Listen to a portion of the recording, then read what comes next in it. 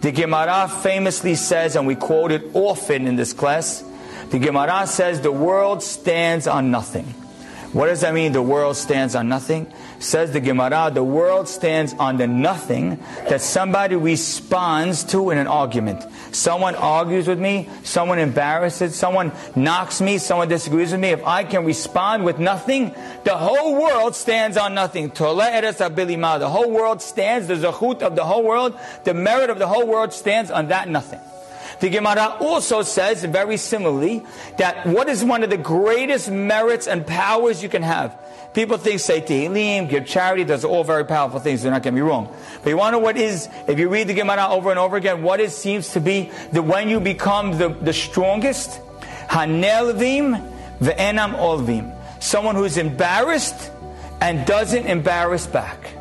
If you can be embarrassed and not respond, then you become so powerful. The Gemara says people were supposed to die and live because they were able to do that. And great rain came when no one else could bring rain, only someone who experienced that. And there were stories, even recent stories of Gidolim, who Rabbi said, I can't give you a beracha, but go, be embarrassed, and don't say anything, and at that point pray, and your power is unbelievable. And the truth is, it's true. If you ever felt that, if you ever felt a little embarrassed, you ever went through something that makes you feel uncomfortable, or someone knocked you, if you can just respond with nothing, you're unbelievably powerful. We've said it before, and I'll probably say it 100 times in the future. But why are you so powerful?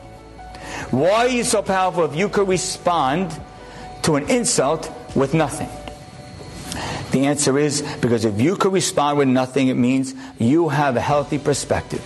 And you know that that person is not insulting me. Hashem chose for me right now to be hurt.